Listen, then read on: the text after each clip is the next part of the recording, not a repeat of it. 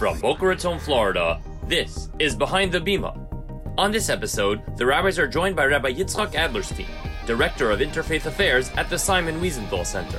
Rabbi Adlerstein explains the difference between interfaith dialogue and building bridges, shares what his lines are for who he's willing to work with and how he draws those lines, and discusses why interfaith relationships are so critical in the fight against anti-Semitism. Also, recapping a special night at BRS with Rav Moshe Weinberger. All this and more, Behind the Bima.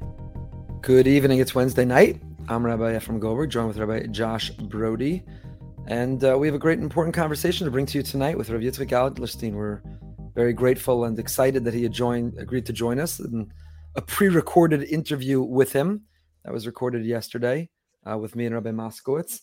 And it's an important conversation. It's a really educational conversation and one that we're happy for you to hear. Tonight's Behind the Bima is sponsored for Refuah Shlema All Chol Yisrael. All those who are ill should have a speedy and a complete and a painless recovery, should be healthy and happy and successful, and wishing well to anyone who's ill anywhere in the world should only have just the speediest and healthiest Refuah Shlema. So this week's Parsha Yisro, story of receiving the Torah. And we know that when we receive the Torah, the Jewish people miraculously all healed. Whatever emotional scars, whatever mental illness, whatever physical ailments, whatever was out there at Mount Sinai, they went away. The Torah, the receiving of the Torah healed them. So in the merit of the receiving of the Torah this week, Parshas Yisro, anyone who's sick, all the ill should have a Refuah Shlema, a complete and a speedy recovery. Rabbi Brody, we had an incredible event at Boca Raton Synagogue last night. Tell us about it. Wow. It's not often, you get someone of that caliber coming to our community, not just a great Jewish leader, not just a great teacher, not just a Rosh Hashiva, a rabbi, and someone that's really amazing, but he brought something to our community, which I think you could say forever changed our community. You feel different. Everyone that walked in was inspired. And I think it's weird. You felt changed. You felt like there's something you needed to connect to, or you connected to by one of his stories that you just feel something's different. It's I always incredible. describe there are brilliant people who speak to your mind, to your head. They challenge your head, your mind. There are people who speak to your heart. They tell these stories. They make you cry. They're sappy. They pull on your heartstrings. But there are very few people who speak to your soul. They speak to your soul, to the best part of who you are. They peel back the layers. They remove and they peel back the layers of the onion of life that's hardened us and that's made us sarcastic or that's made us sort of give up hope. And they reveal that light that's inside each and every one of us. And Rav Weinberger is one of those people. He just being in his presence, there's just a light that comes forth from him and he helps you. He lifts you. Someone said to me last night, we had a lot of singing and dancing. They said it was uplifting. It was lifting up. They said they didn't get up to dance. They didn't intentionally do it. Their body just got up and danced. It wasn't just uplifting. Right. It lifted them up. It was an amazing night. We had a packed house. Hundreds of people. You didn't feel like you were looking at the clock either, even though it was a long program. But you were dancing, and I'm not the kind of guy that likes to dance. Maybe I'm just getting older, but it was just great. Let's just do another song. Let's just keep singing. Let's just keep holding hands. It was. There were many hundreds of people there on a Tuesday night, random Tuesday night in January. Room was set up like a tish. Lights were dim, candles on the table, some great lighting. And Ron Esabag, amazing musician, got us in the mood. We started with some slow nigunim, some slow songs. We built up until the music just lifted everyone out of their chairs. And in our place, just swaying back and forth, everyone in their place was just dancing. Yeah. And both during the slow singing, the fast singing, dancing, Rav Weinberger's talk, and following the dancing that followed, the whole night, there's just the same thought was inside me the whole night, which was, I don't want this to end. Right. Even when you hear a great speech, there are people supposedly who, in my opening room words, feel this way. You're like, it's nice, it's good, I'm okay, but I'm good. Let's wrap it up. Let's bring it to a close. Rav Weinberger, I just keep going. I could listen the whole night. The dancing, the singing, just keep going. I don't want it to end. And so I felt like the neshama, the best part of us was touched, was on fire, was alive, was awakened. And you don't want it to end. That's the evidence. You don't want it to end. And you're lost in it. I didn't look at my phone for 2 hours. And during that time, there is no to-do list. There's nothing else in the world. There's nowhere to go. There's nothing to be. That is all that there is. That is all that there is. So that's the sign of not only just a good program, but a meaningful, a deep program. And how at the end, I thought he was leaving maybe to run out. I didn't know where he was going. He goes to the back of the room to find the people that aren't dancing. He goes and dances. That was my favorite part of the night, is that in his talk, he said, "Hey, you in the back, how come you didn't dance when we danced the first round? How come before he spoke? Why didn't you get up and dance?" He said, "I'm going to join you." Everyone laughed. It's funny. And then he finished speaking. The music came on, and he made a beeline for the back. And I got an email today. Did I send this to you? Yeah. A mutual friend of ours, someone new to the shul, really new to this community, or the nature of our community. He doesn't live on the circle. Yeah, he doesn't live on the circle. He said, I was shy. I felt like a guest, even though he's a member. I was sitting in the back. He said, I was blown away. And the next thing you know, he had his arm around me. He came to the back. He found us, the guys in the back. He didn't dance and sing in the front of the room with the camera, with the spotlight. Right. He ran to the back. That was the favorite part of the night for me. I think that if you have to sum up Rabbi Weinberger, it's that he finds the people in the back, in the shadows, and he shows them love. He puts his arm around them. He brings them in. He gives them hope. It was just a great, great night. If you didn't see it, we streamed the whole thing live with our partner, Meaningful Minute, Nachi Gordon, and you can find it. Go to meaningfulminute.org. Meaningfulminute.org. You can still find. You can watch the whole thing, but just be prepared to get up and dance. So if you're watching in the middle of work or like with headphones, you start dancing. You're going to get up. Watching on the train, start dancing. Get up and dance. Well, and that was one of the great stories he told. Right, he was in the car with Rav David Lipschitz. Right, amazing. He loved the Vort. He was telling him a Hasidish of Vort. He's obviously not so Hasidish, and he was so inspired by the Vort. He says, "We got to stop the car." And he's like, "Well, what happened? Was something I said?" He's like, "Tell me again. Say it again." He tells him the Vort again. He's like, "This is Gavaldik," and he just starts dancing with him. But that wasn't the point of the story. The point was that he learned more from that experience of dancing with him and that joy. And there's more that he remembers than any other piece of Torah that maybe he might have taught him. Not to say the Torah was insignificant. It's very significant. But there's something about that, the dancing, 100%. the neshama, right? 100%. 100%. Yeah, it was very special. Wow. That was the most powerful part of the night to me. And so grateful that he comes down, that he's connected to our community, that he spends time. And it was he loves the community, right? I would say, and this is a good transition. This is a good transition to our guest, to Rabbi Adlerstein. If you really have to summarize BRS, it's what happened in the last 7 days. 1 week at the Boker Raton Synagogue. 1 week at the Boker Raton Synagogue. Singles Oneg, and then a young professional event, Singles 2028. You had Rav Bender on Shabbos, Darchei Torah.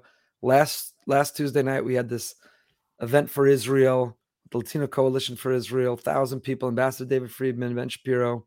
Fast forward a week, Rav Moshe Weinberger lights the same room, just it's a different room.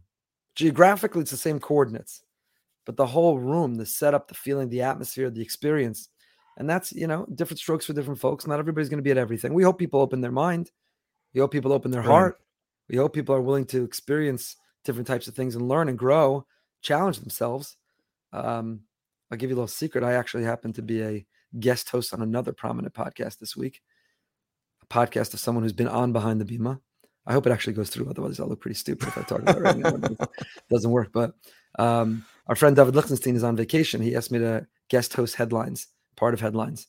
So I interviewed a couple of very prominent people. And on this subject, maybe you talk about Ben Shapiro. Maybe you're taking over. How do we take the best of everything and integrate it together? And that's 1 week in the life of the Boker Raton Synagogue. What happens here? So we're proud of that. That's who we are. That's what we stand for. It's complicated, but that's what we're proud of. Motzei Shabbos, Rabbi Bender walked into the shul and he was looking, he looked into the social. He says, "Is this Avos Banim?" I said, "No, this is Vishinantam Levanecha." He says, "Well, where are these girls going?" I said, "Well, that's the mother-daughter learning." He says, "Where's Avos Banim?" I said, "That's in the next room. There's 3 programs going on at the same time for different children, Amazing. Different parents, Amazing. Yeah, he walked in the room. He's like, "It's unbelievable. Whatever one needs, we meet the needs. We're not competing, and there's no tension, and it all complements." And it's a beautiful, beautiful thing that it all comes together. So one of our sponsors of last week's program is Rav Yitzchak Adlerstein. Rabbi Adlerstein is the Director of Interfaith Affairs at the Wiesenthal Center.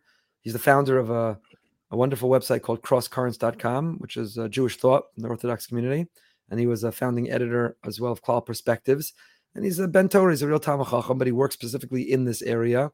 And, we waited till our event ended and some of the noise that certain people tried to bring around it.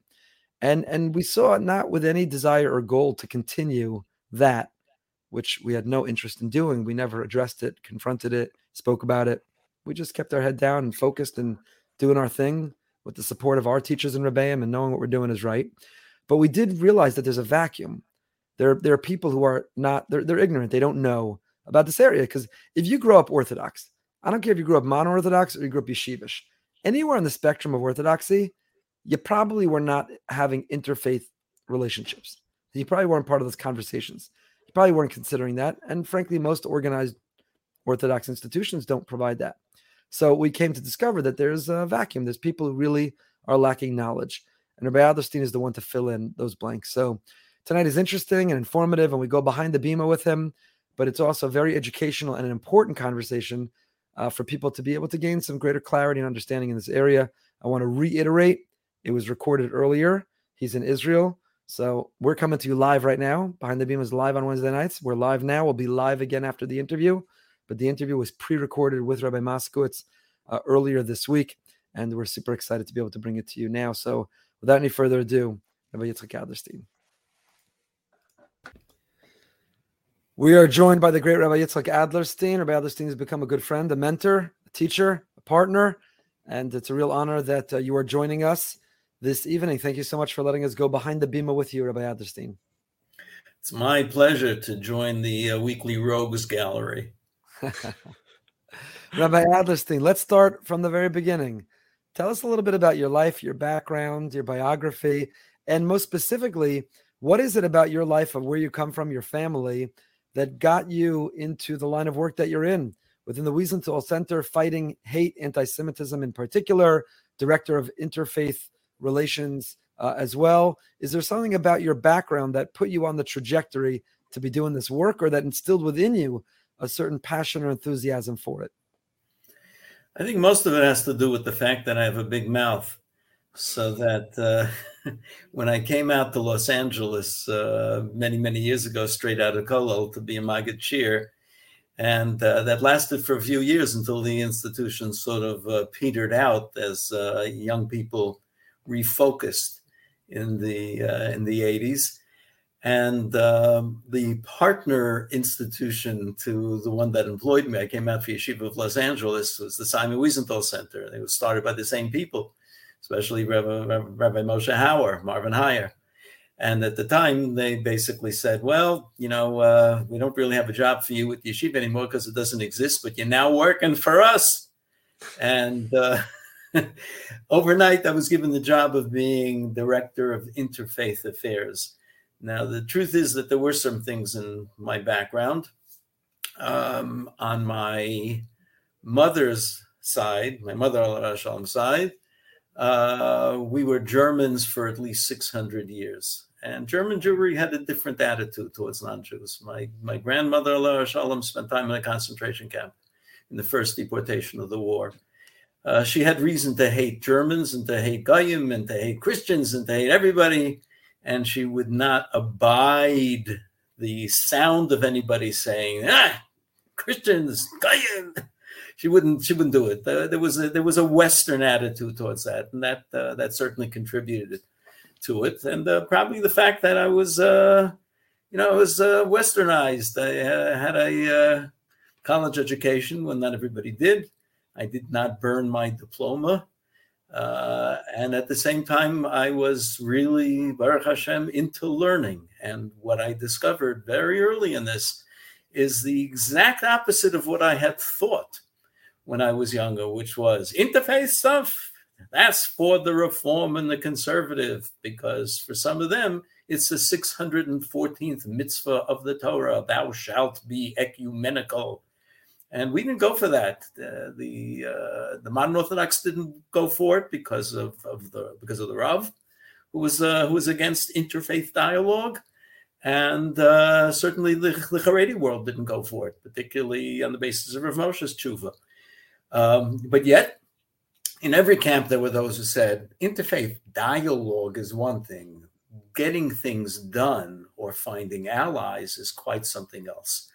And I quickly discovered that the people best suited for building bridges, which the community needs so much, are Orthodox Jews with a passion for the Devar Hashem.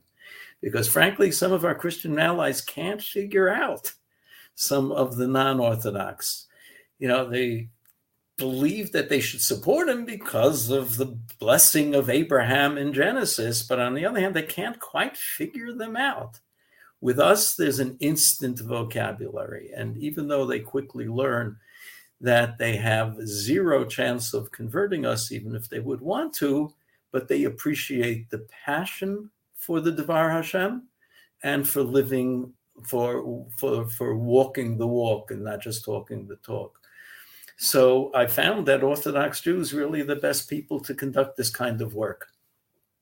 Let's come back to, we're going to take a deep dive into this kind of work and really learn from you and use this opportunity to educate ourselves and educate the public, because there's been a lot of miseducation and attempt to distort the truth in this area. But before we take that deep dive, and we're going to come back to it, if you could talk to us a little bit more. First of all, your smichas from Chavetz Chaim, Yeshivas Chavetz Chaim, did the Rosh Yeshiva or your Rebbeim influence you at all in this area or in this work? Not specifically interfaith, but the Wiesenthal work at large in terms of trying to confront hate, confronting anti-Semitism, tackling discrimination. Does that come from the Torah influence in your life as well? Your Rebbeim, did they speak about it? And then if you could talk to us about the Wiesenthal work, you told us just now how you got into it. But first of all, tell us about your relationship with Simon Wiesenthal and the Wiesenthal Center's work at large. So my background and my years of learning and in the yeshiva did not contribute directly. It was not a havamina. It was not the furthest thing from my mind that this is something I was ever going to do. I didn't spend years in Kollel training to become an interfaith director.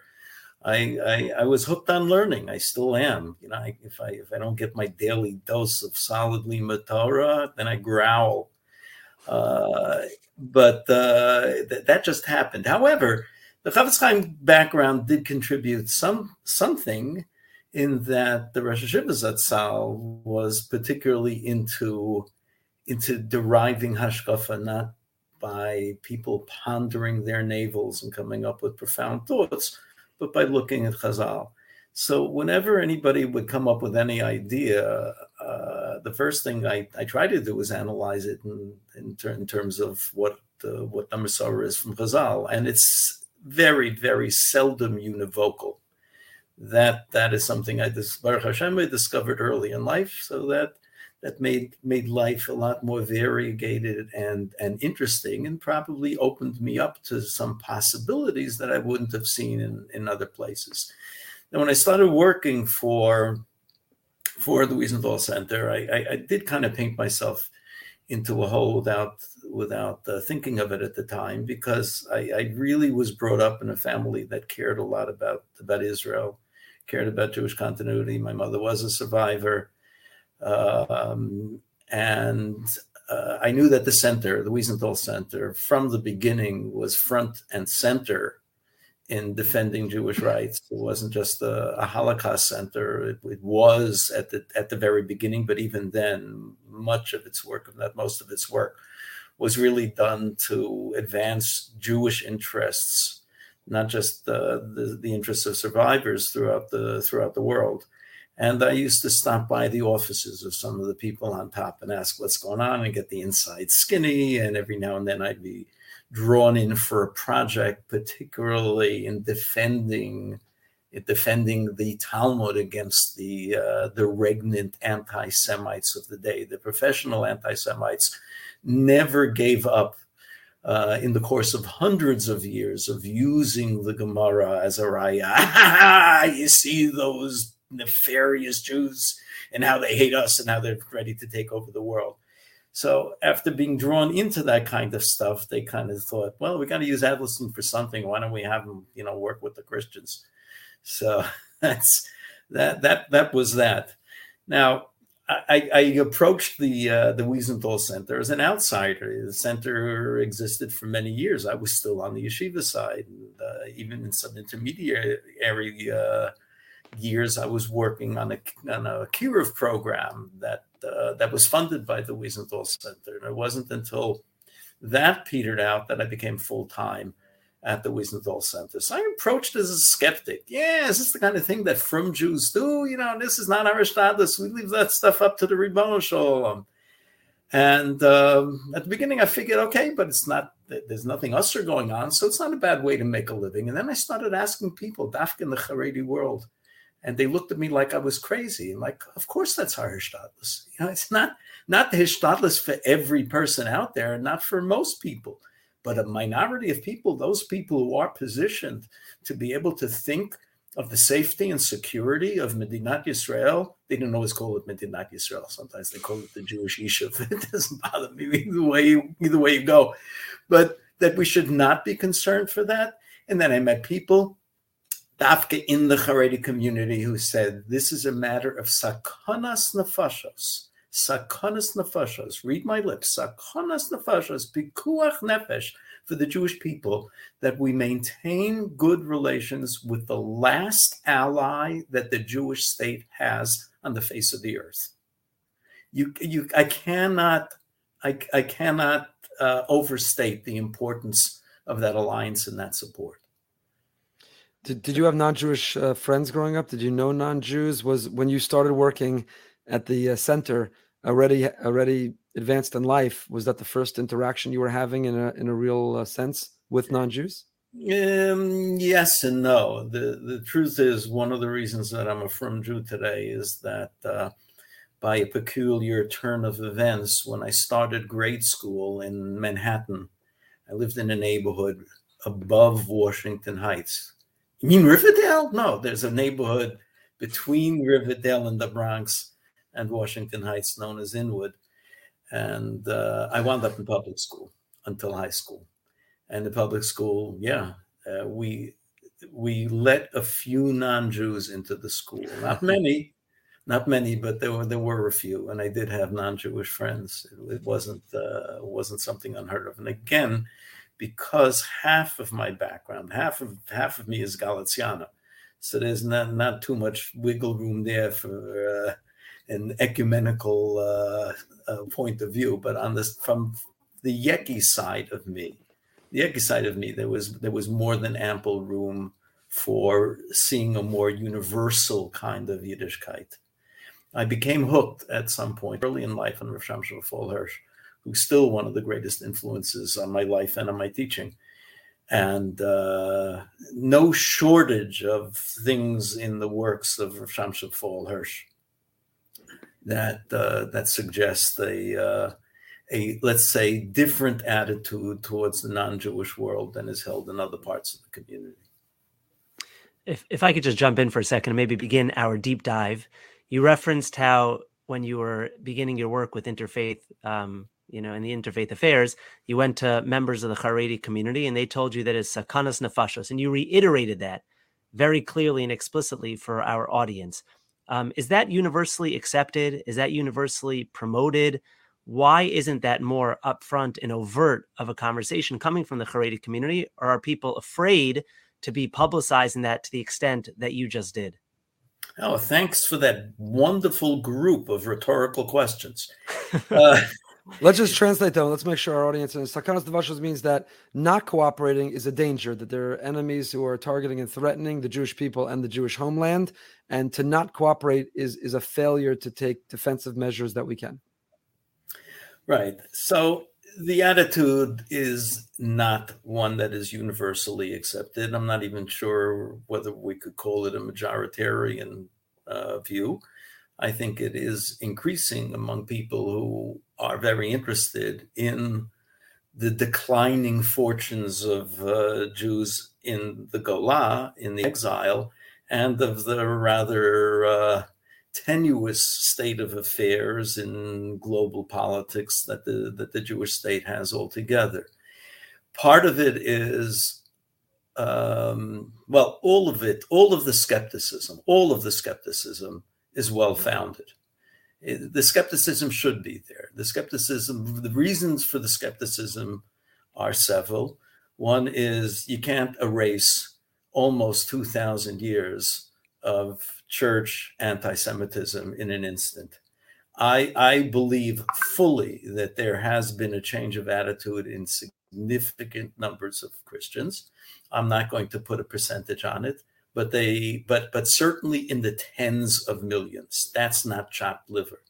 We would be foolish not to be the Roa es Hanolad, and understand the opportunities that has for us, particularly since it's been proven since before the inception of the Jewish state. They were the greatest allies before 1948, during 1947 and 1948, and every year thereafter. To compromise that takes guts and maybe foolishness, but there are reasons for keeping the influence of the non-Jewish world, particularly the Christian world, away. We have great reason to suspect duplicity and backsliding. We have centuries of hatred. They don't evaporate so quickly. You have to educate people. I have found that when I've spoken publicly, I'm occasionally on the lecture tour as a scholar in residence, and they usually want me to speak about Jewish-Christian relations. There are some people who push back, but for every one of them, there are 5 people who are just so relieved and who are just so eager to think that maybe there is a change of heart among some of their neighbors. Now, we have other problems as well. Christians, by nature, evangelize. Even a mainstream church like the Lutheran Church in the United States is called ELCA, the Evangelical Lutheran Church of America. Now, mainline churches, including the Lutheran Church, it's hard to tell sometimes whether they really believe in God. They don't talk about him all that much when you go to their conventions. And they're the ones, they're the first guys who pile it on to Israel. They're the mainline churches, which are shrinking and shrinking and shrinking, are not friends of Israel for the most part. There are good people in all of them. Please read my lips. In all of those mainline churches, there are good people as well, including people you would not believe the amount of time they spend in full-time advocacy for the state of Israel, not because they want to convert us, not because they were hoping for Armageddon to come and for us all to be converted, but because of a sense of justice. But there are others in all the churches, including the churches that we like sometimes, like some of the evangelical churches. There are haters and there are proselytizers. The mistake that I believe some people, mostly well-meaning, with a few nut jobs, frankly, who are there both in Israel and in the United States, is that we should not be, excuse the mixed metaphor, frummer than the Pope. Chazal paved the path for us. They said, Chabdeu v'chashdeu. And when you have equal parts of being mechabed people, recognizing their humanity, recognizing the sincerity of their religious quest, even when you look them in the face, as I always do when I speak to Christian audiences, including seminaries, including, like classrooms, I say, despite irreconcilable theological differences between us, ... We have to emphasize that all the time. But they go for it because they understand that what we share, the idea of scripture and God's promises, and that there are absolutes in a world in which absolutes have disappeared, it means something to them. But all Christians believe in sharing the good news. Now, where people in our camp go overboard is that they think sharing the good news means that they're going to lurk in our backyards, hunting our children with butterfly nets, ready to grab them away and shmad them.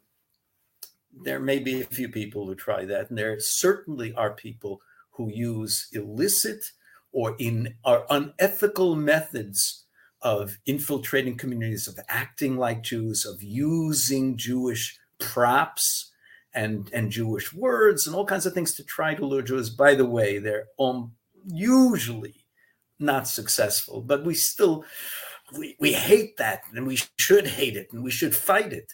But we have to recognize that we can't stop it just by wishing they would go away. We should not be driving away those people for whom evangelizing means trying to be a good person and hoping that people will get the message. You know why I'm a good person? Because I'm a devout Christian. That, to millions of people, is as far as it goes, including people who would love to see us converted. Just as Lahavdil Le'elav Havdolos, we finish Olenu 3 times a day with a prayer to HaKadosh Baruch Hu, a prayer to God, that everybody should become true monotheists. V'haya Hashem l'melech ha'kol haaretz. Does that mean that we are evangelizing the non-Jews and the Christians and luring them away? They don't like it when Christians convert to Judaism. I sat on a Geirus Besdin for many years in Los Angeles, and most of the people who converted were Christian at some point. And my Christian friends, they're not 100% pleased, but, their reaction usually is, it's better they're Jewish than atheists, which is where even some of our Christians are today. So there's a mixture of people out there. It's such a mistake to conflate ardent Christianity, even quoting words from the script, from their scripture, about how God's message has to be to the Jews and how Israel will be saved. That doesn't mean, guys, pick yourself up and go to Israel and knock on doors and convince people that they should become Christians. It means do what you have to do the right thing, support the state of Israel, explore the Jewish roots of Christianity, and maybe somehow some of them will get the message, but we're not going to preach directly at them. And you know what? I can tolerate that. I have my reasons. So Rabbi Adlerstein, educate us and educate our listeners. You referenced that there is simultaneously a big problem. There's a member of our shul who told me that he has a sibling who was lost to Judaism because a missionary got them and they converted out, so to say, of our faith. Although Yisrael, Alf Bishachata Yisrael, is of course a Jew forever, but in practice has converted out. And that person was very, very concerned. I would say at least once a year I get a call, several calls, that there's someone in our neighborhood knocking on doors, leaving Bibles at the doorstep, leaving materials, trying to missionize. On the one hand, we've seen what seems to be an increase in those actively trying to missionize, proselytize, convert Jews away from Judaism, and we have to have our guard up. So that's on the one hand a reality that it seems it should concern us. On the other hand, as you've been describing so eloquently, there are elements of the Christian community, evangelical community, who want to partner for our benefit, to protect us, to fight anti-Semitism, to help support the state of Israel. So how do we know? Who do we rise up and confront? Who do we speak out against? When do we raise our voices and say, not in my backyard, not in our neighborhood, stay away? And when do we say, absolutely, we welcome that partnership. We have irreconcilable theological differences. We're not proselytizing one another, but if you want to cooperate on our safety and security in Israel, yes, we will partner. How do we know? When do we raise our voice in opposition? And when should we raise our voice in cooperation? How does the average consumer? I think this is the biggest area that there's enormous ignorance. Understandably, if you're not involved or engaged in this as you are, and as we've come to be, then understandably there's a lot of ignorance because you're reading articles and you're getting alerts that caution you, missionaries in the neighborhood, missionaries described as Orthodox Jews. And the next thing you know, there's a flyer from a shul cooperating with an evangelical. It almost sounds like that they are cooperating in an effort to missionize. So how can we educate? What's the difference between them? When do we cooperate? When do we confront and oppose? When do we use our voice in outrage against? And when do we use our voice strongly in cooperation with? It's a tall order. So the first rule is don't come to Adlerstein because he doesn't claim to be a Navi. I can't tell you that where I draw the red line or my lines in the sand or where the Wiesenthal Center draws our lines in the sand is the correct place. That really would take a Navi. I would tell you that, again, go back to Chazal, Chabdeu v'Chashdeu. You have to come up with something that's balanced, that recognizes that there are different people, that there is a way, should be a way to find the modus vivendi to deal with many groups. Let's take the case of Rabbi Scheinberg, Zichron Livracha, in San Antonio, Texas, who became the best friend of John Hagee, who's probably the best known name. He has the Kufi, Christians United for Israel, give lots of money to Israel. Rav Yitzchak David Grossman in Migdal Emek is a buddy of John Hagee as well. But through Rabbi Scheinberg's friendship with John Hagee, he got John Hagee to understand that you just can't deal with Jews if you're supporting missionary activity, if you are funding missionary activity, even if you set up a shell company that's doing it through some linkages, we're going to find out about it, and that's the end of the relationship. that got John Hagee to reassess whether he should be funding some of those. There's certain churches around that are known to spend heavily on missionizing directly to Jews, particularly parts of the Southern Baptists. There are about 100 different Southern Baptist groups, so I'm not going to go into which ones are, but they're there. We know who they are because people have been studying this for a long time. So our red line is that you tell people on the other side, hey, we're having a great time. There are lots of things we can do together, but I got to tell you, whether you like it or not, we got a history with proselytizing. We still have great grandparents who had to sit in shuls for hours while the local priest came in and harangued them for hours and told them about their false religion. When we go to visit Rome and we see the four corners of the ghetto, and we see the sign in front of the best preserved one, telling the Jews how they really, really all got it wrong and they're going to burn in hell forever. That leaves an impression upon us, and we're not ready to put that aside. So when you tell them that it's the price for doing business, sometimes they actually pull back. So despite some of those people out there who are getting it wrong, again, some the well-intentioned and the crazies, actually, when you do this kind of activity, you have a fighting chance at diminishing the amount of support to those groups. And if you do go ahead and have a good relationship with many Christian groups, the money to fund the missionaries is still coming in. You're not adding anything to their budget. You still have to be vigilant. You still have to support groups like Yad La'achim, which combated in Eretz Yisrael. Again, some of the people sometimes go too far, but the administration is a responsible administration. We have to be vigilant about that. And keep in mind also that most of this activity goes on in Israel, not just Monsey and Boca. And the law of the land is, like it or not, it's not a Torah state. And people are allowed to proselytize for other religions. They can't proselytize to people under 16. There's certain restrictions. We would love to see the banning of proselytizing entirely, but it's not biyodenu. It's not for us. In the meantime, the good that can come from that shouldn't be expended by, well, these people hate us. They want to convert us all, so we're going to have nothing to do with them. Set up your red line. To us, it's missionizing. We also don't have anything to do and won't have anything to do with Messianic Jews and Messianic Judaism. Now, understand that Bibi Netanyahu's social media advisor, whatever, is a high-ranking person in the room in the prime minister's office. At least he's a Messianic Jew, openly a Messianic Jew. They're Messianic Jewish, whatever you want to call them, synagogues, churches, whatever, throughout the land of Israel. They don't disappear overnight. We won't have anything to do with them. We won't have anything to do with them. The Israeli government does. That's their choice. Maybe not the worst choice. We, the Wiesenthal Center, will not have anything to do. We don't deal directly with them. Somebody wants to serve as kind of an intermediary.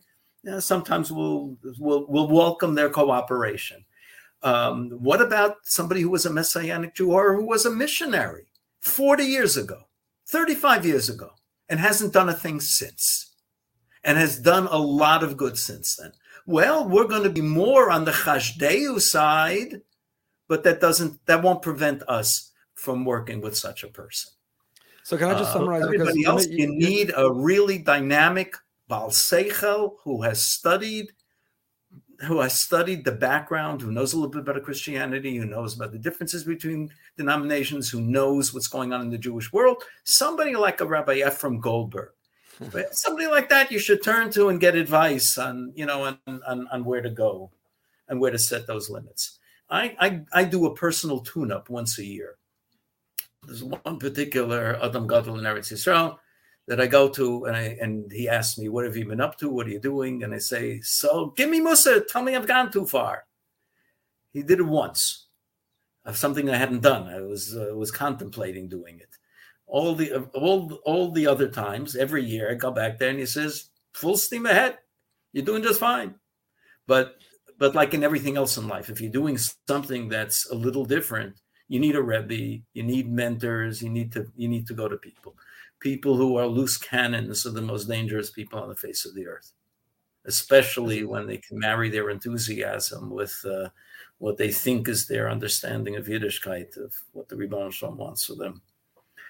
They're more dangerous than missionaries and proselytizers in my book. I couldn't agree with you more. I think the fanatics and extremists and Jewish terrorists are actually arming anti-Semites, and the evidence is there, not for now, but when fanatics speak out of line about those other religions or personalities, they get quoted by anti-Semitic groups, Muslim anti-Semitic groups, white supremacist anti-Semitic groups, who actually take their horrific quotes and rhetoric and use it to advance their anti-Semitic cause. Not only are they not protecting Jews, they're harming and risking Jews in ways that the greater community should truly hold them accountable. But that's not for now. Rabbi Adlerstein, I want to just come back because what you said, I think, is so critically important. And I want to make sure that we, and our audience understand it. If you care about this issue, then recognize that when you cooperate with someone worthy of our cooperation, you're actually neutralizing missionary work. You're not promoting it. And when you judge, criticize, name call, threaten people who could be and should be our friends, you might drive them right into doing missionary work. So it's actually counterintuitive, and people who become educated come to learn that kapteu v'chashteu, honor but also suspect, have, I couldn't agree with you more, and we've tried to practice it here, have das Torah, have your own rebbeim, ask questions. The event that we had, we spoke to Rav Shechter, and you were on my Rolodex. I don't know if our listening audience knows what a Rolodex is, but always one of my first phone calls in this area, because you're a Ben Torah, you're a Rav, you're a Talmid Chacham, and you're knowledgeable and experienced in these areas. And unlike ignorant, fanatical people, we turn to the people who know and say, vet this person. Can we cooperate with them? And so I imagine you would say that's also an important thing. I know the Wiesenthal Center and other places watch some of our evangelical friends, trace them, track them, watch them closely, and are able to advise us. This is someone worthy of cooperating with. This is someone don't go anywhere near. And I think also within the community, if there are generally respected people who've done their research and have chosen to cooperate, the greater community should assume that they're acting responsibly and not the opposite. So there is this ignorance and confusion that, on the one hand, we should be intolerant of anyone knocking on doors in our neighborhood or dropping off literature and materials. We should drive them out of the neighborhood, tell them they have no business here, encourage people, don't engage, don't converse with them. These are dangerous people. This is not what we believe in. We're not excusing it. We're not tolerating it. And of course, God forbid, we would never cooperate with it. But on the other hand, there are people who have never exhibited a pattern of proselytizing and missionizing. They're not doing it now, and they could be key allies in a time when they're needed.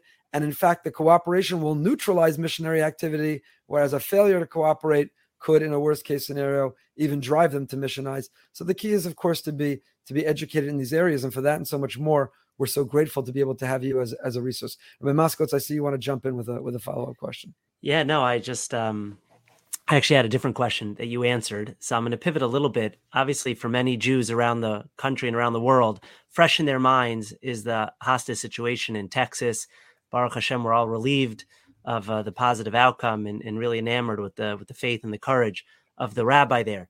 But a lot of the discussion has been placed on the interfaith component of it. You read a lot of articles, they'll focus on the rabbi's interfaith work. There was a major gathering of over 1,000 people last night, interfaith, to show solidarity with the rabbi, to show solidarity with the congregation. If you could just describe the importance of building relationships in moments like this, and not waiting for a tragedy or a potential tragedy to then start formulating relationships with your local allies, but to build those relationships in advance so that when you need to call upon your Rolodex, so that when there is a tragedy in the community or a potential tragedy in the community, those relationships are there. We've spoken a lot about Christian vis-a-vis their support of Israel, but if you could bring it down to a more local level, the importance on a local level of developing those relationships for moments like this. Fine. And my answer, my response today is different than it would have been 10 years ago.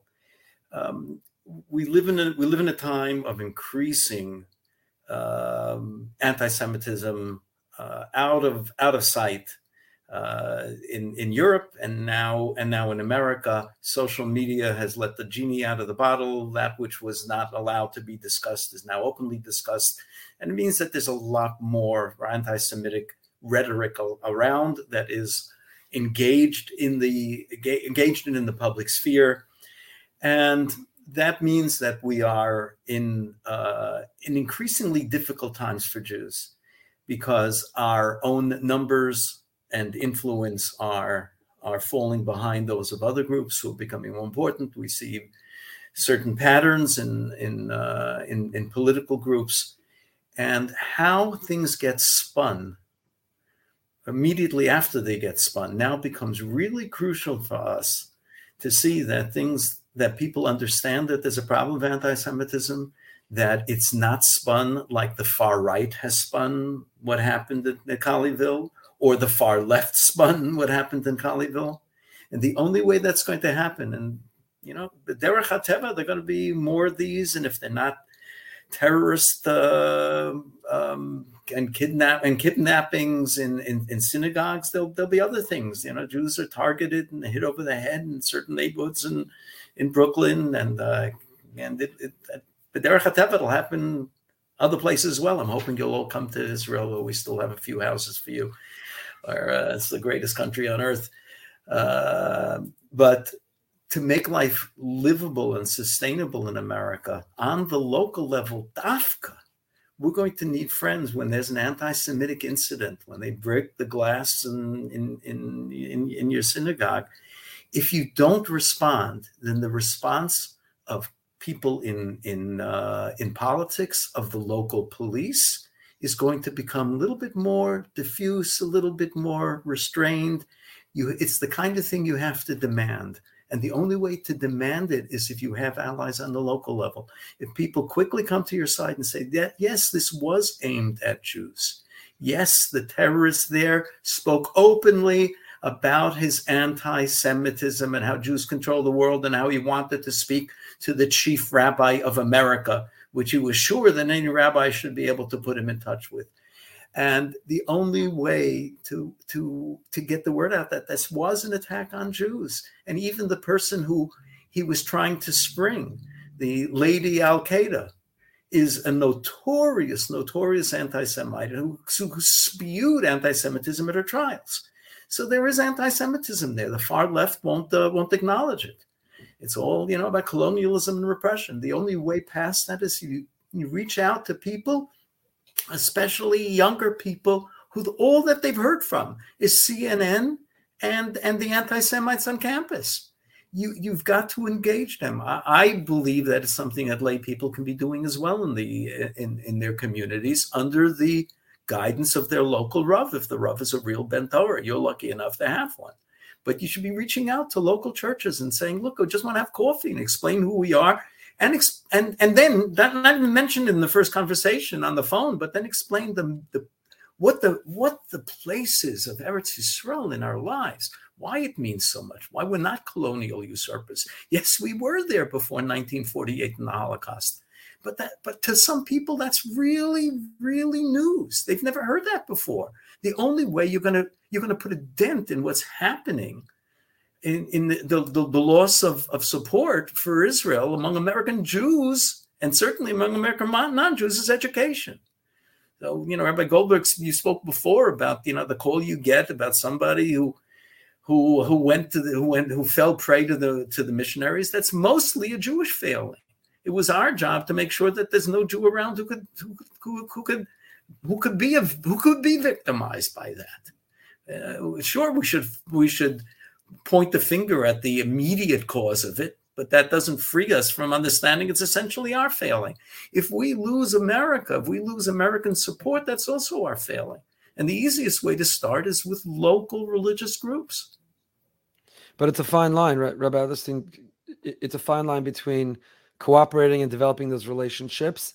And then sometimes in those relationships, they say, let's have a joint prayer breakfast. Let's have a joint Bible study. Let's have a theological discussion. Those things we agree are out of bounds, right? We would not participate in religion. We are specifically speaking about issues outside of religion where we can cooperate on shared views and values, correct? Mostly correct. I'm not sure that everyone in the Torah community, at least speaking anonymously, would say that under all circumstances you can't have people saying Tehillim together if there are Tehillim. I don't think it's advisable. I think most people will misunderstand, and I think it is part of a slippery slope to joint prayer of a kind that is much, much more objectionable. But when you have a relationship with people, it's going to take a while before you get to a joint prayer breakfast. In the meantime, they come to understand the depth of your feeling and the depth of your religiosity, what halakha means. And you say, look, there's some places we just can't go. I remember one time I was caught on camera in South Korea. It's a long story how I got there, but I was offered the pulpit in the second largest church in Korea on a Sunday. And I had to explain, I had to turn it down. I turned it down. This is a talk about mega church. This was a mega church. And I turned it down. And then in an interview, which is live on television, somebody said, Rabbi Adlerstein, you're here spreading interfaith understanding. Well, how could you be so understanding if you won't even walk inside one of our churches? You won't walk inside a building of one of our churches. Gulp. So I can't tell you I came up with the right thing, but sometimes the HaKadosh Baruch Hu puts the right words in your mouth. And I said, you know, you are a minority people. You've been a minority people for hundreds and hundreds of years, sandwiched in between the Chinese and the Japanese. You know what it's like to be a small minority people when you can get swallowed up by the larger forces. Jews are a minority people, a very, very, very small minority people. To survive, we need to have our lines in the sand. One of the lines in the sand that we draw, nothing personal, but we draw that line, is that we don't walk into buildings of competing religions. Oh, thank you, Rabbi. And it worked on this. I worked at the time. I can't tell you what all the viewers thought, but people will understand your restrictions. I'm invited. I wish it would be more often, but I'm invited often enough. And they want to know, will I come into the sanctuary? And I say, no, I won't go into the sanctuary. And they don't understand. And I explain.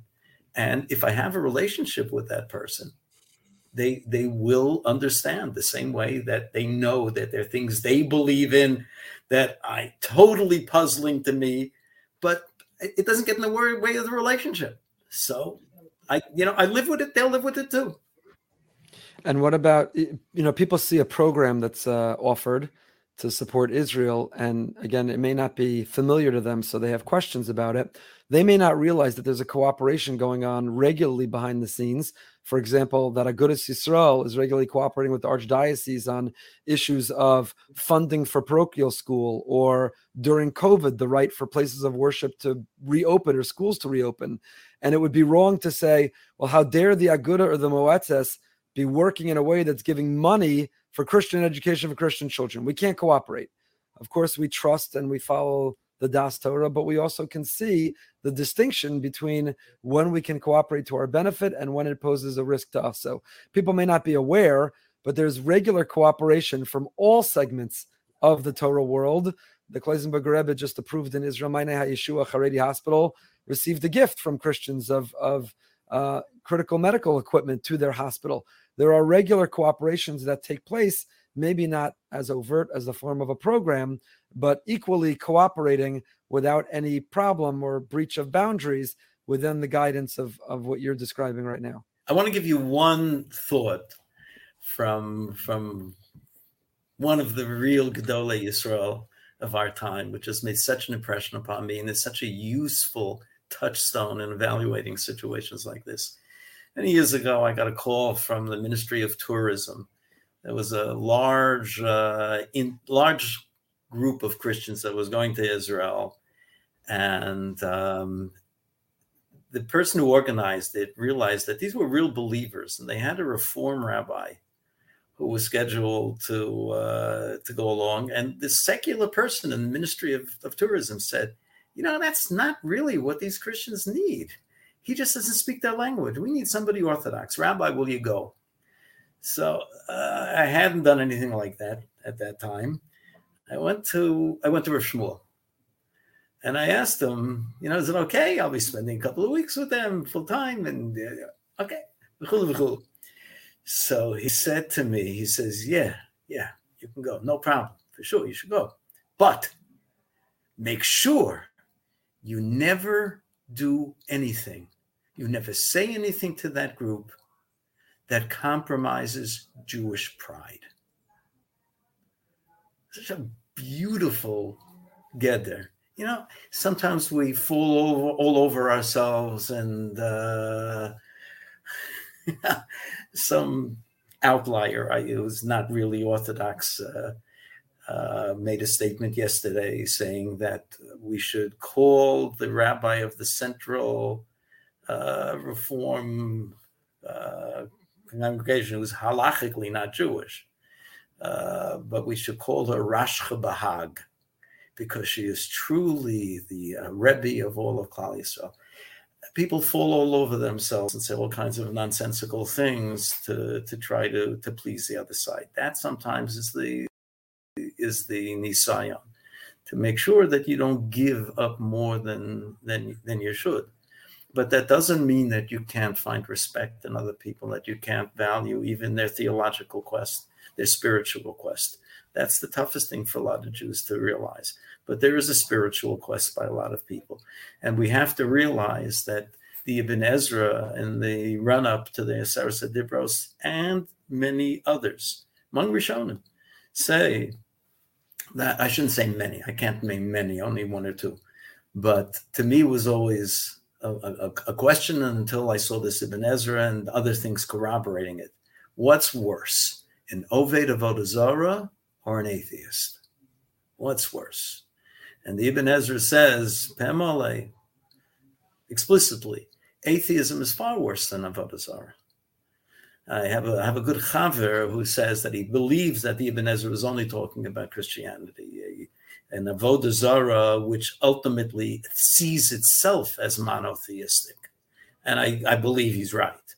But we have a few of them out there who believe, despite the totally unacceptable idea of the Trinity to us, who somehow believe that, it's really God is one. Of course God is one. Of course we believe in one God and it's the same God. And they have a hard time. Jews used to say, "Es ist schwer zu sein ein Yid." I've told my kids, it may be, but it's much tougher to be a guy, a sincere non-Jew who wants to do the right thing, has to, in a sense, invent a lot of things on his own. They don't have the guidance that we have. We have so much going for us in the way our lives are systematized, and being able to focus our spiritual energy into mitzvahs and having a Torah to immerse ourselves in that others don't. And still, if they're trying to get to the same place or a place comparable, they want communion with God. They want eternal life.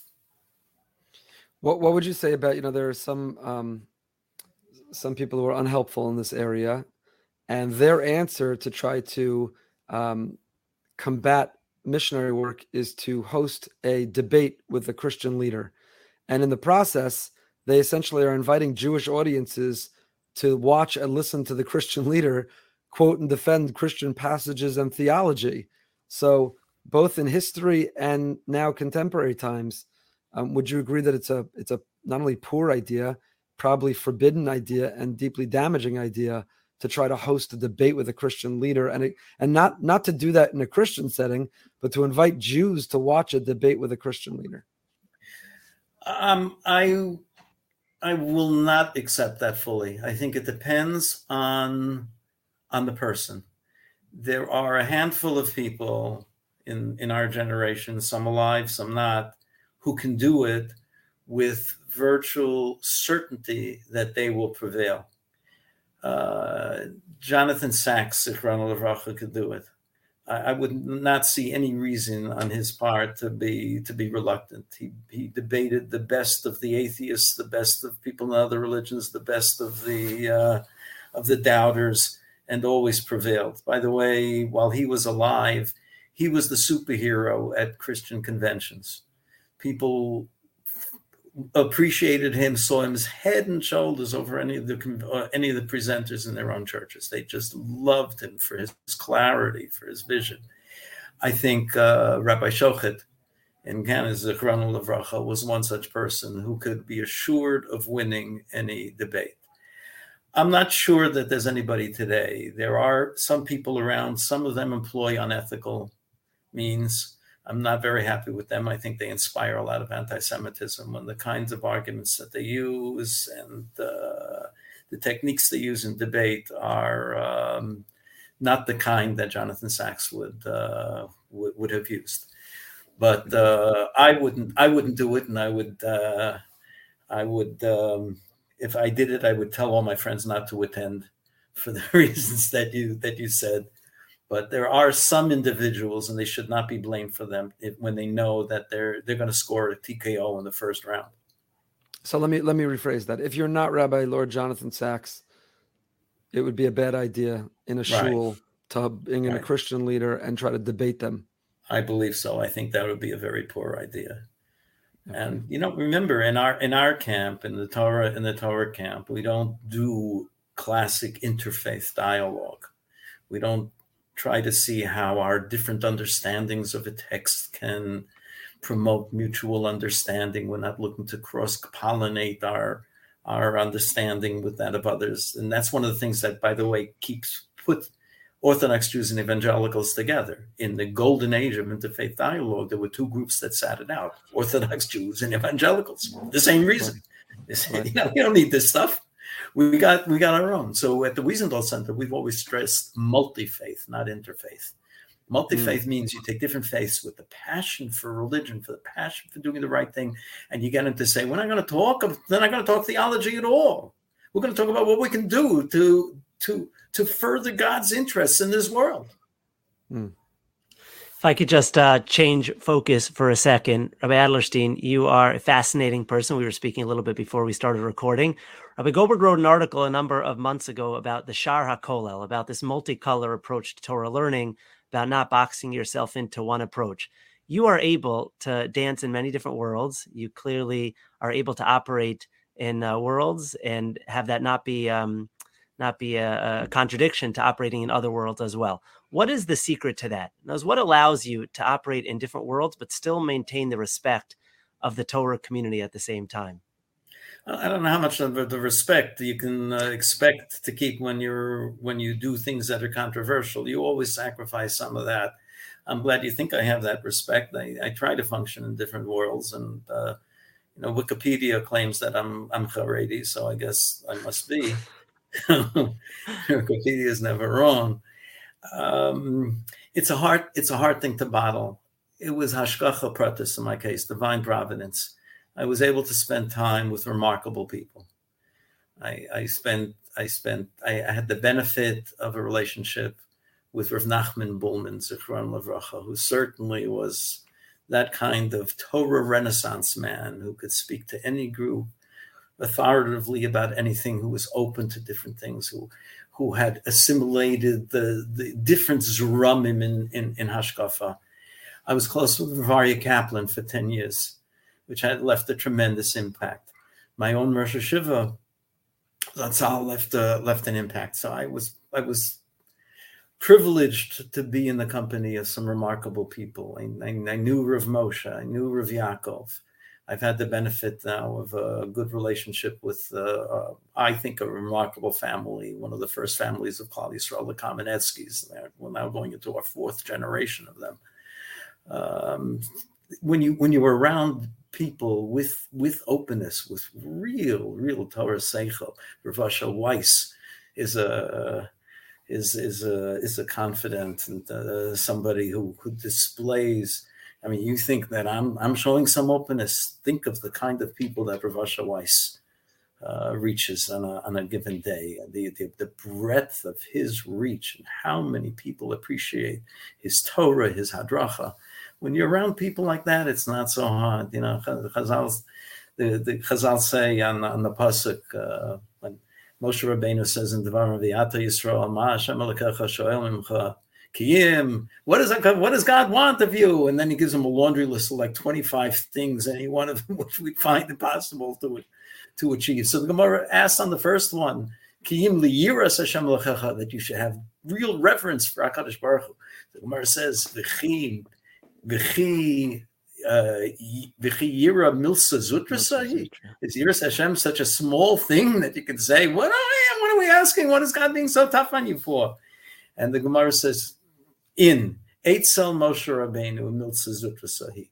So I know this is not the conventional pshat, but the way some people learn is, yes, if you are around a Moshe Rabbeinu, if you have the privilege of spending time with somebody like a Moshe Rabbeinu, then Yira and the other things on the list become smaller things. You want to have an open Torah person. It's not the only one that has to be. This Shar HaKolel is one Shar among other Sharim. The other Sharim are just as necessary. But how to get to the Shar HaKolel? In my case, it was being in the company of great people and the hashkafa of Sfarim that they introduced me to. I'd be nowhere without Maral, without Rav Kook, without Rav Shamshon Fall Hirsch. That's, my meat and potatoes and in forging my worldview. Rabbi Alice, has been a really, really special and critically important and very insightful and given a lot of chizuk, this conversation, for which we are truly, truly indebted to you. There was a lot more to talk about. Want to hear about the founding of crosscurrents.com, your contributions on Torah.org. You were out front among the early using technology and the internet to promote and share Torah. We will just direct people who want to read more, learn more from Rabbi Adlerstein. Go to those two places, crosscurrents.com, go to Torah.org, and take advantage of the opportunity to learn really nuanced, sophisticated Torah, worldly and open Torah, contemporary Torah that is accessible and speaks to us in this time. And I want to thank you personally. You've been a tremendous source for me, for us, of wisdom, of authority, of strength, of comfort, of guidance. And we're grateful, beyond grateful, that you served that for us, and look forward to your continuing to be able to help us with that. Thank you. I got to tell you that appearing on Behind the Bima was on my bucket list. So it's another item I can cross off. And I think we've never met in person. I hope sometime either you'll be here in Yerushalayim or I can get to Boca and we can spend some time together. Absolutely. We look forward to it. Thank you so much for your time. Thank you, Rabbi Moskowitz. Thank you. Was that not a fascinating conversation? Wow. Fascinating conversation. People don't see an authority, but I just kept texting you the entire interview. I'm just like blown away. I have to watch the whole thing again because there's a lot of wisdom there. He's not a person with an internet connection and a keyboard who's just varfing about this topic or subject. Right. He's immersed in it. He's studied it. He knows the groups. He tracks the people. He understands the value, and he's got the support of major rabbis, the major gedolim. And he's who I turn to for every event that we have planned, or maybe we'll plan, who knows, but all for Israel. It doesn't line our pockets, and it certainly doesn't help our ego or our sense of safety. So it is all just for Israel and to combat anti-Semitism. That's why we do it. Again, I want to reiterate that we recorded that interview in advance earlier this week. And we were grateful that Moskowitz was able to do that then, but it was earlier this week. It was yesterday. So I hope it'll travel far and wide. I hope people see it. I hope those who are skeptical or curious and who doubt it or who don't know can be a little bit better informed on this subject. And to be clear, Rabbi Adlerstein is not suggesting every shul and every Jew needs to run out and go find a interfaith opportunity, a Christian to cooperate with on Israel or fighting anti-Semitism. Nobody's suggesting it's right for everybody or that everybody agrees to it. What we're suggesting is that many agree. It's a legitimate position to agree. It's valuable. He began by talking about sakanas nefashos. He reiterated it very dramatically. We're talking about life and death. We're talking about the few friends the Jewish people have left. Somebody just shared with me, even actually during the interview, a tweet by Ben Greenfield, who tweets the following. Let's say you had $100 million to invest in strategically preventing anti-Semitic violence in the United States. No money can go to tactical security, not guards or cameras. It's for combating underlying causes and amplifying movements that tamp down anti-Semitism. How would you invest? How would you spend it? What would you do? How would you spend that $100 million? If you said, let's get to the is it ignorance? Do we need to educate? Do we need to support friends? How should we spend it? $100 million challenge. What would you do with it? Well, I mean, you've it's a great question, and you've already seen, whether it's athletes or some other personalities, that it was really just a matter of education, and they did not have exposure to Jews in the same way as many of us don't have exposure to those that are different than us. But when you had that conversation, sometimes all it was a conversation, things begin to change. Yeah. And he kept reiterating over and over again how, things are different now. 10 years ago, I might not have said that. 20 years ago, I might not have done that. But in the world we're living in today, things are a little bit different. And we got to be guided by Das Torah. That's our ways. We have poskim, we have big rabbis, we have people who see 30,000 feet up. We're 10 millimeters up. They see 30,000 feet up, and they see behind us. They see ahead of us, and that's who we rely on. They guide us. We don't make a move without them. But yeah, things are different, and we need to embrace that, and we need that support. We absolutely need the support. The event we had last week. At the end of the event, there was this African American young couple who asked if they could speak for a minute. Actually asked if they could take a picture. We're like blown away. They're so excited to be there. Right. I said, oh, where are you from? You live here in Boca? I said, no, we live in Doral. Now, if you've driven to Doral, by the way, the Doral Hotel, I don't know if you saw the news, is being converted into homes. But if you see the Doral's far. It's a schlep and a half. So they drove up here from this. I said to them, what are you doing here? It was a rainy day, through metal detectors, coming to a synagogue. What are you doing here? So they said, what are we doing here? We love and live for Israel. I said, well, why do you love Israel? Where'd you find Israel? They said, we were student leaders on campus, and AIPAC found us. We were student leaders, and AIPAC saw in us that we were leaders. They took us to Israel, and we saw Israel, and we fell in love. So they're no longer student leaders. Now they're actual leaders in their community in Doral, Florida, which is a schlep, a far, far drive from Boca, not an easy drive in inclement weather. They were there. They were on fire. So, you need friends. In their neighborhood where they live, I guarantee you, there are not a lot of Orthodox Jews. There are not a lot of Orthodox Jews who are proudly waving a flag and talking about Israel's right to exist and fighting anti-Semitism. There's two friends that are doing it. Right. Are we in such a position of strength? Are we not seeing this spike of anti-Semitism? Did we not all, on Motzei Shabbos, turn on our devices to read about a hostage situation at a shul? Are we so comfortable that we're willing to reject and turn away the friendship of others that we need? That's really what it comes down to, all within guidelines. Kabdeu v'chashteu, respect and honor and be careful and navigate. And that's what it's really all about, So the irony is, and again, we won't get into it, but, there are people who claim to be fighting this, and really they are feeding anti-Semites. And I don't say that speculatively. We've seen with our own eyes that anti-Semitic websites actually cut and paste their videos and quote them to advance their anti-Semitic agenda. So, people have to be discerning, and they have to be informed consumers of the internet. Because a person puts a postcard in your mailbox or makes a video or obsessively makes dozens of videos doesn't mean there's truth to what they're spewing.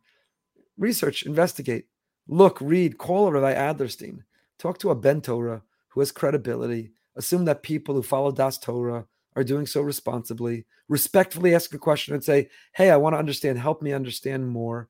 And maybe that's our fault. Maybe we took for granted that our community understands and the greater community understands that this cooperation is actually helping stop missionizing. It's not promoting it. It's actually neutralizing it, which is something that Rabbi Adlerstein taught me.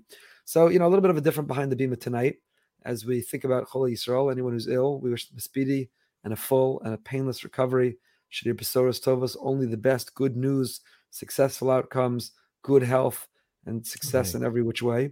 And a little bit different, more of an educational, to get informed and to bring that information to others. So if you saw this and you were informed, if you listened to this and you understand better, share it, get it out.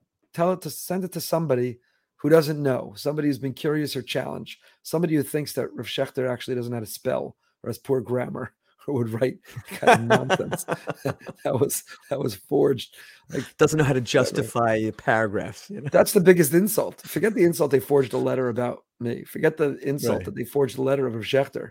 But to suggest that Rav Shechter, Gadol B'Yisrael, can't spell or has poor grammar or speaks about in that way or encourages people, hey, you got to read my stuff. It's just absurd. So anyway, wishing our friends everywhere refuah shlema, good health. Matan Torah, Parshas Yisro should bring a sweeping recovery and good news for everybody. And we'll look forward. Next week, we're taking off to Yeshiva Week. Rabbis have to be with their families for yeshiva We week. have no plans right now. Saying that with a straight face. So we'll be taking off, but we'll see you back here in 2 weeks. Until next time, stay happy, stay healthy, stay holy. Thank you for listening to Behind the Bima. If you enjoyed the show, please subscribe, rate, and review on Apple Podcasts, Spotify, or wherever you get your podcasts. We'll see you next week for another peek behind the Bima.